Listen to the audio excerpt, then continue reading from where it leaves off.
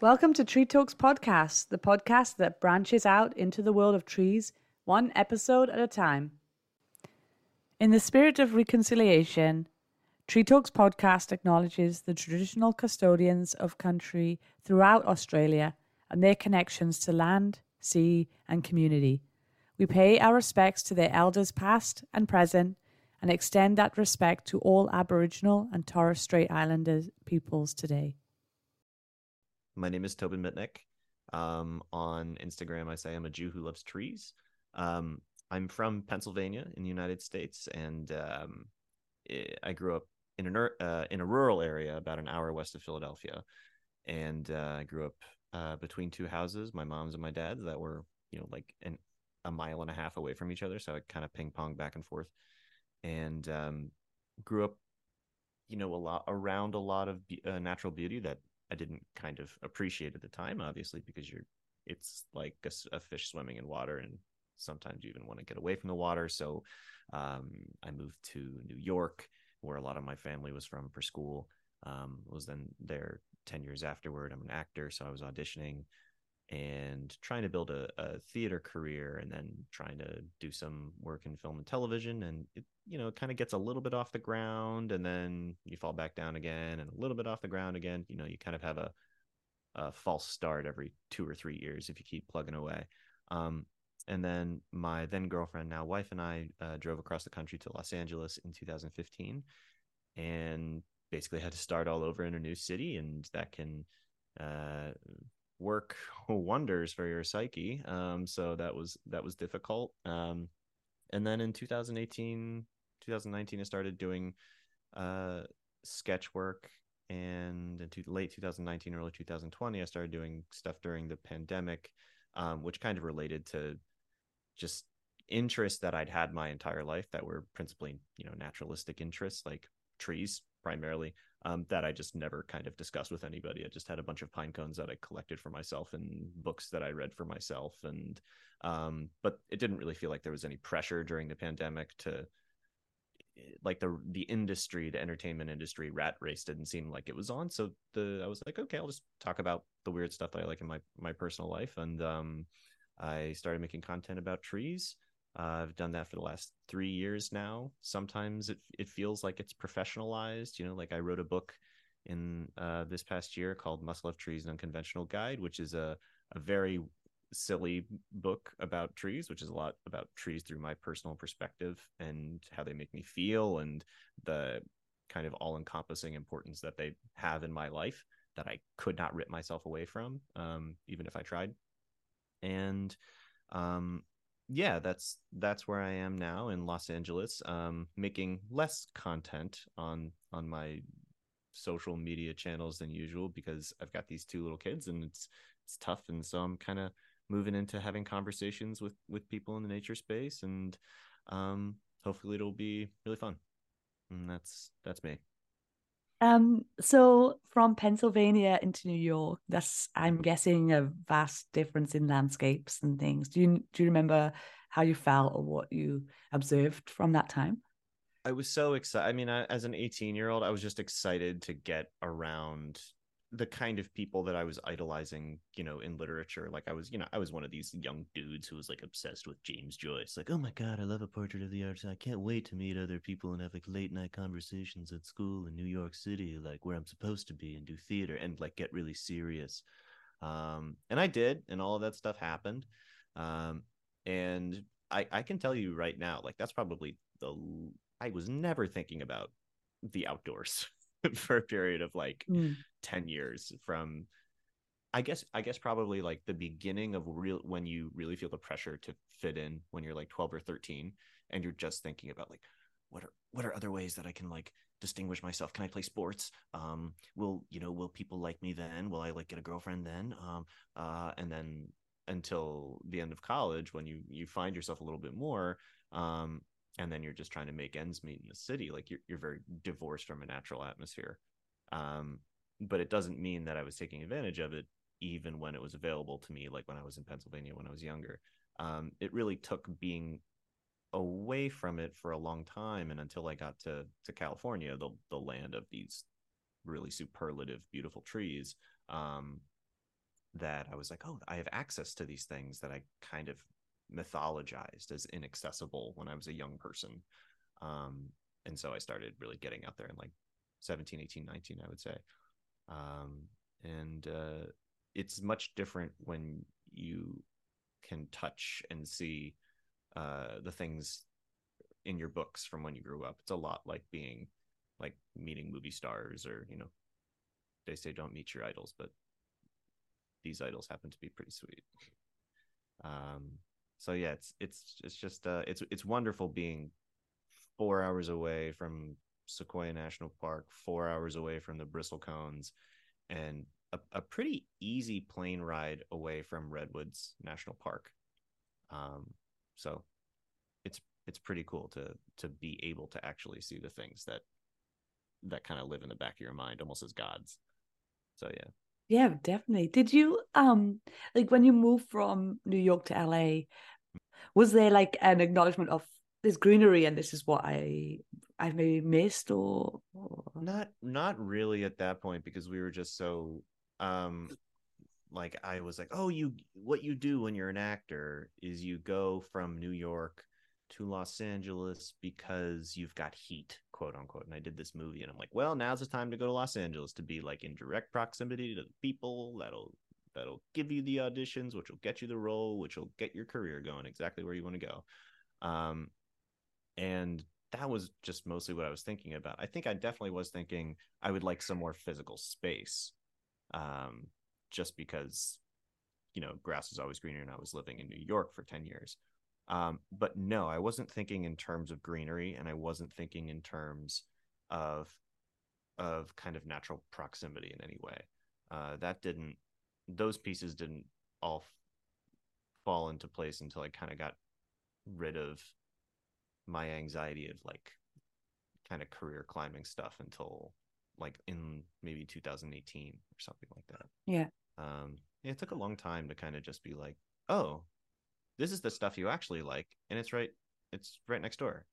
Um, just do it. Stop pretending to like enjoy all this other stuff, or trying to make yourself into Of course. somebody, like trying to sell yourself, Mm. and just go look at General Sherman and Sequoia National Park. And then was that feeling like, yeah, less forced? No, because again, it was just like there was this carnival aspect to the. I don't want to make it sound fun, but like to the beginning days of the pandemic, when there was this you had to get outside, like you had to get outside and spend time um in places where you could actually have fun, and one of those was going to national parks and stuff like that. So nothing felt strange about it. I think just because when people saw also just like the stuff that I was making in the beginning, they were like, "Oh, this seems a lot more like you and your weird, anxious nerdiness than you, I don't know, doing some other kind of like situational comedy sketch bit that you were doing." Um, so I got a lot of personal encouragement to keep making like weirdo tree content in the beginning, and that stuff really matters. So it never felt I never felt like a weirdo for that reason. I felt like a weirdo for many reasons in my life, but not when I started being like, "Hey, do you guys like this stuff?" And people would be like, not really, but we like watching you talk about how much you like this stuff." And so the contents that you're sharing, this is all the stuff that you're passionate about. But was that because then during the COVID time you're reading about it, or throughout your life you've kind of read some stuff? Yeah, I kind of had these phases of kind of like obsession with particular like natural phenomena since I was a kid. Like I got um really into sharks when I was like 5 and 6, and it was kind of this like this not obsessive compulsive, but like I, I was both obsessed with them and terrified of them, right? Yeah. And for that reason, because you're terrified of something, like it's almost like sitting in a horror movie the entire time. Like you can't look away, but you also really want to know more about it. So like at the same time that they would like haunt my dreams at night, or like I would be scared to jump in my own pool, um, I would collect teeth and fossils, and I don't know if it was just kind of being obsessed with like power in nature, I guess. Like I guess it's a little bit like the terror aspect of the sublime, right? And then I went through like this meteorological phase, and I was obsessed with like tornadoes and hurricanes, and again like the destructive power of them, but also kind of like the bizarre beauty of just these huge phenomena. Then I went through like a crystals and gems phase, and I was really very obsessed with like the hardness scale and how these things kind of had this natural hierarchy of, so much of it was like imposed by people, like rarity and value and stuff like that, but so much of it was also just like a diamond formed out of a, diamonds can form in lava, and that's just something interesting to think about. And then I went back into, let's see, then I went, so now I'm like 12. I went back into like paleontology, and I just had a megalodon phase, and then I collected megalodon teeth. I read everything about megalodons. I read this book, The Meg, 20 years before they adapted it into that weird movie. And I have so many opinions on that movie. And this entire time, my dad had a bunch of pine cones, like the Coulter pine and the sugar pine, that all sat on like our bay window overlooking our barn. And I'd be like, where do these things come from? He's like, oh, I got those out in California. And I was like, oh, wow, I'll never be there. I'll never be able to see that stuff. Um, and so by the time we got to the pandemic, I was getting more into bonsai just by like looking at Instagram, and then like purchasing my first trees in like 2019, I think. And learning a lot very, very quickly because we had so much time. And then kind of like it's exciting to have beginner's mind about something and be willing to share it with a kind of spirit of naivete. And that's what I was doing in a lot of like my early videos. And part of the reason I don't like make stuff as readily anymore is because I keep second guessing myself. And like when you know too much, you like know that something's wrong, or you're like, oh no, I did that before. So it was really easy to get off the ground making stuff at first. And bonsai seemed really easy to showcase and talk about because it was right in my backyard. So that's a lot of my early videos, I think, in like 2020. When you start sharing about trees and all your different like sketches and stuff, how did that progress? Like you showed it to friends, family, and then like maybe social media, is it? And then what's like the response from other people? How does it then build? Well, I had been used to doing sketch comedy and trying to put up like a sketch a week, just like shoot one no matter what by myself. I made this entire compilation, like sketch pilot program called Man Alone in like 2018. And it was just when I had no resources, so I was just shooting, you know, sketches about myself with like a tripod.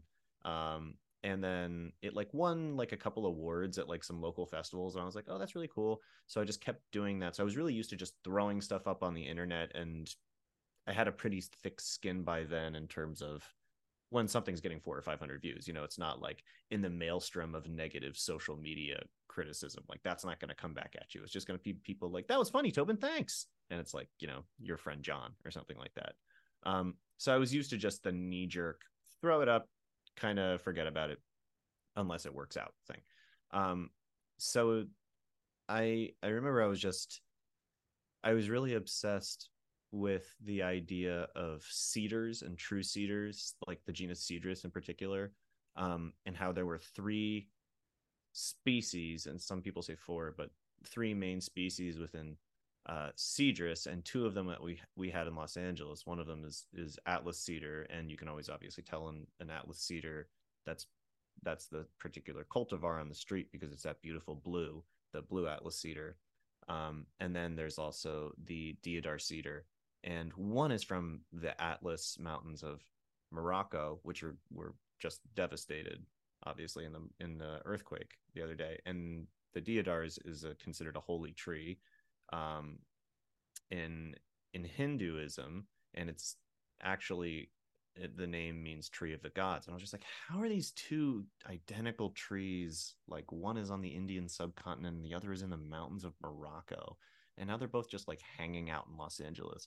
So I decided to make just a video of myself, walking around my favorite place, the reservoir, and just like talking out my ass and like swearing. Like, so I was like, oh, wouldn't it be funny if I like casually was swearing at a video about trees? Since then, like a lot of people have done that and had that same idea, and it's like, it's still a good idea, casually swearing in videos about trees. And that was the first one I did, and it was like 3 minutes long.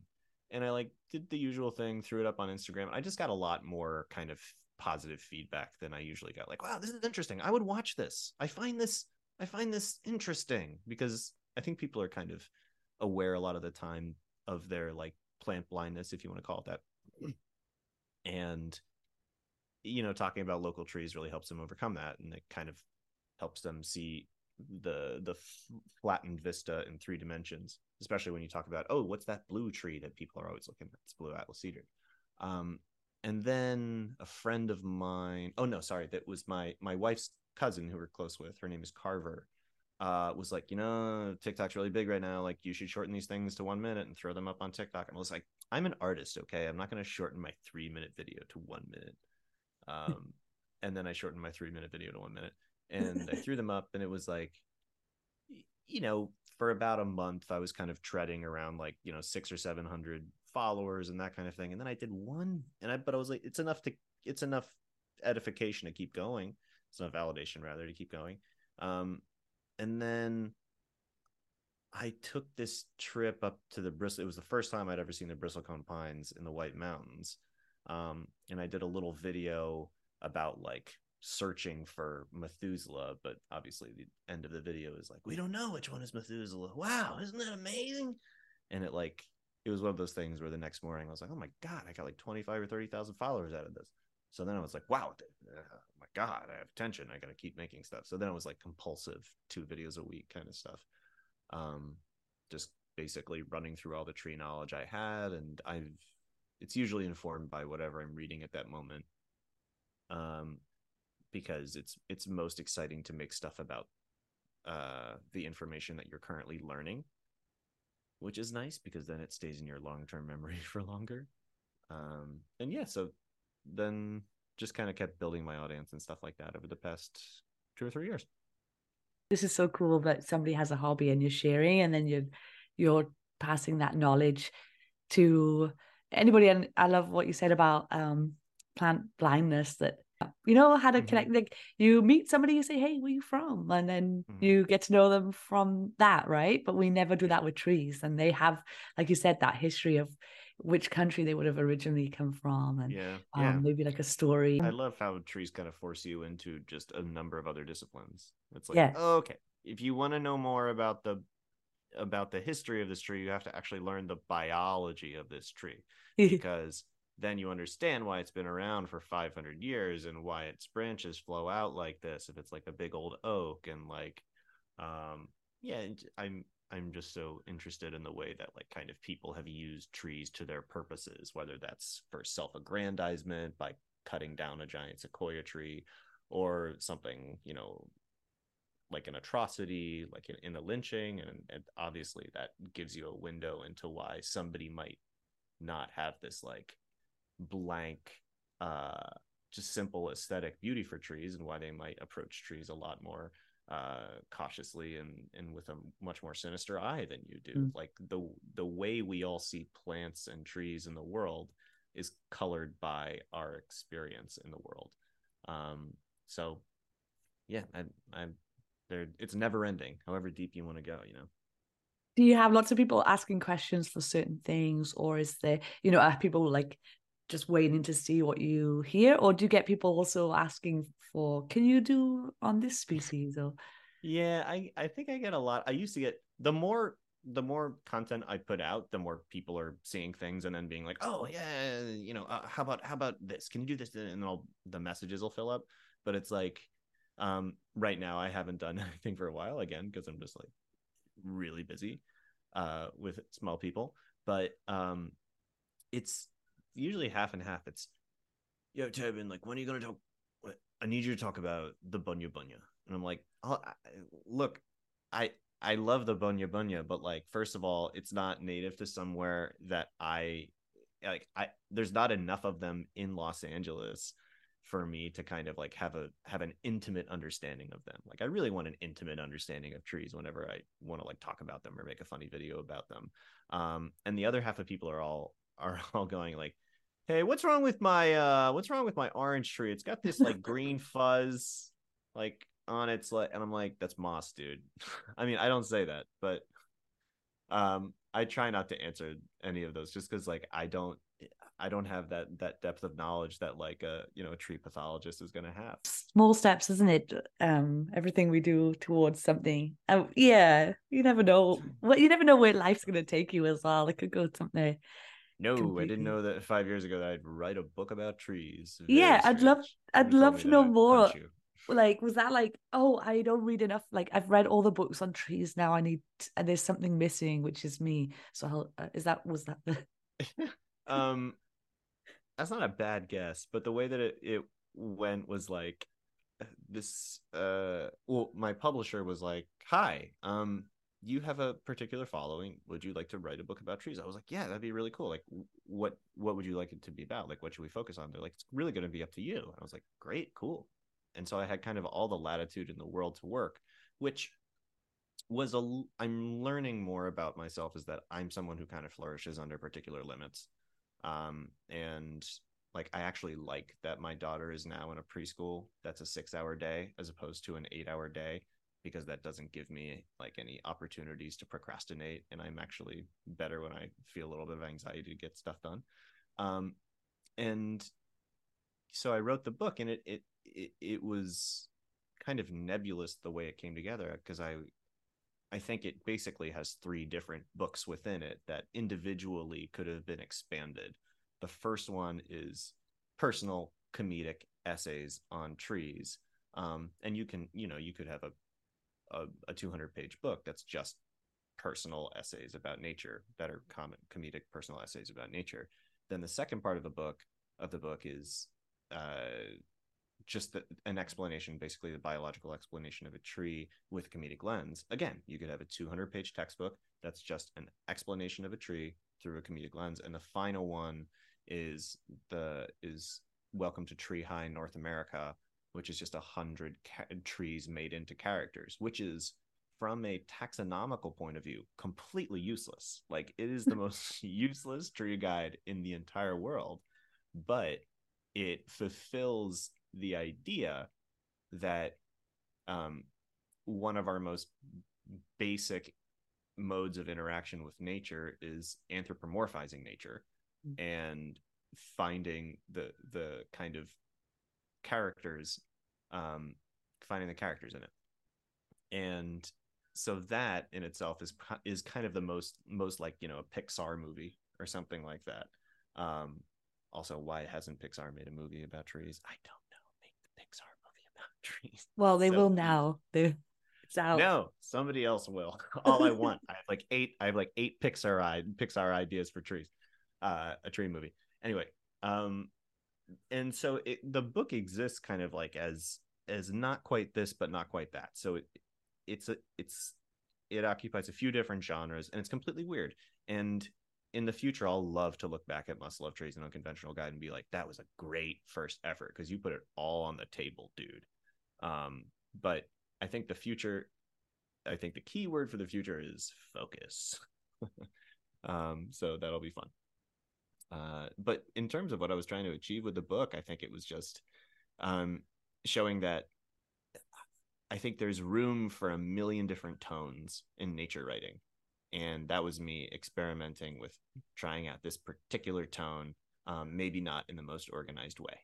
But yeah, look forward to different things in the future, I think. Yeah, I love it because I love the fact that when you're a kid, it's like this focus on like you would have been so geeky into those books of like facts and science of everything, diamonds and sharks and Eyewitness books. Those are my Bibles. Yeah, exactly. and people are like that's an amazing thing. But then you've combined that with another language, like you said.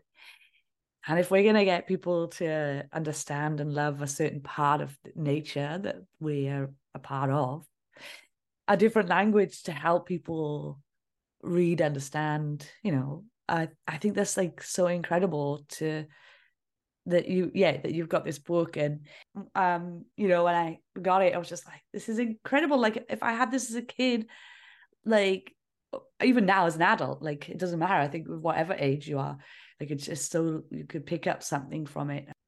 Is there like a drive for your conversation with people, or like I need people to learn this, or I want people to see this? Or is it like you said, where you're reading these books and you're just like, I just want to share what I'm learning? I really like I'm getting more into the idea of like so much of it is like this compulsion to just like share what you're learning at the beginning. But like now and hopefully having more conversations with people, I'm much more interested in how it kind of changes you and how you think about nature when you're in repose. Like when you're not in physically in nature anymore. Like what remains when you get home, and what are you thinking about, and what conversations do you have with your partner, and what kind of things, because for me personally, the digestion of my experiences when I am alone or talking with friends or talking it out is just as important as having those experiences. So when I go to the bristlecones, it's unbelievably beautiful watching, a tiny little, actually the tree's probably like 50 years old, but what looks like a tiny little shrub next to a tree that's literally been dead for 1,000 years. And these things are just hanging out together. It's really moving stuff, right? And it's hard to explain that to people. It's really hard to explain the idea if people aren't, are arboriculturally inclined. It's hard to explain the idea that you can cry at the experience of seeing this particular interaction with nature. And I've tried to kind of like sit in a room with some of my friends, and they're interested in seeing me kind of think about my experience and thinking about and kind of relive it in front of them. But I'm more curious in how what I saw up there translates into my everyday life. Like, how is that translating into how I talk to my daughter about the world and about life and death? And how is that, um, like, how can that, like, and how that can be a place that I can go and think about whenever I think about how awful, you know, the systemic collapse we see all around us is. And just what are the impressions that nature makes on you outside of the space, um, and how do those affect you for the rest of your life? um, Not necessarily in like taking action, because we all know that like climate action and things like that are completely necessary, but more on a personal level. Like, I hate to say this, but like kind of like in a spiritual transformation kind of way. Like, what does it do to you? It's nice to learn facts, but like, how do those facts affect you? What do you do with those facts? Um, Again, this sounds kind of general and vague right now, but I think that's something that I'm hoping to get to the bottom of when I have conversations with people about trees.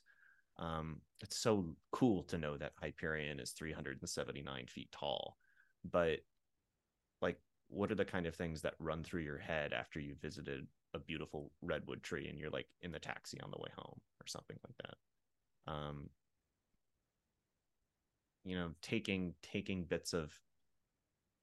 Taking bits of the kind of primordial sense of existence back with you into your city, or back with you into your modernity when you're on a computer all day. How can you keep that with you, and what does that do to you? Mm. Again, crazy vague right now, but yeah, I guess bigger, deeper questions, kind of in a cliche sense. Yeah.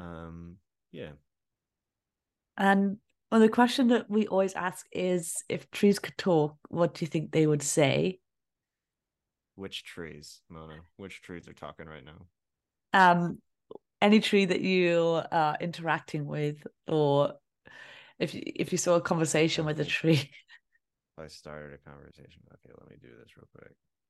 If I like brushed up real close to like redwood in like an old growth forest or something like that, and I said some sweet nothings into its deep fissured bark, what might the redwood say to me? He might say, wow, that's a real nice touch you have there. Do you do tree content for a living? And I'd say, yes, I do.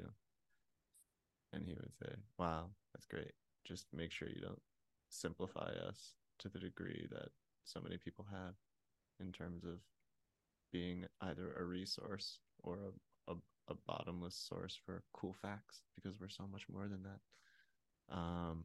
And then I think the red would make like 3 funny fart jokes in a row, because they're, 3-dimensional creatures. But I think that trees would say something like, just know that we're going to be here a long time after you guys, so enjoy the show. Yeah.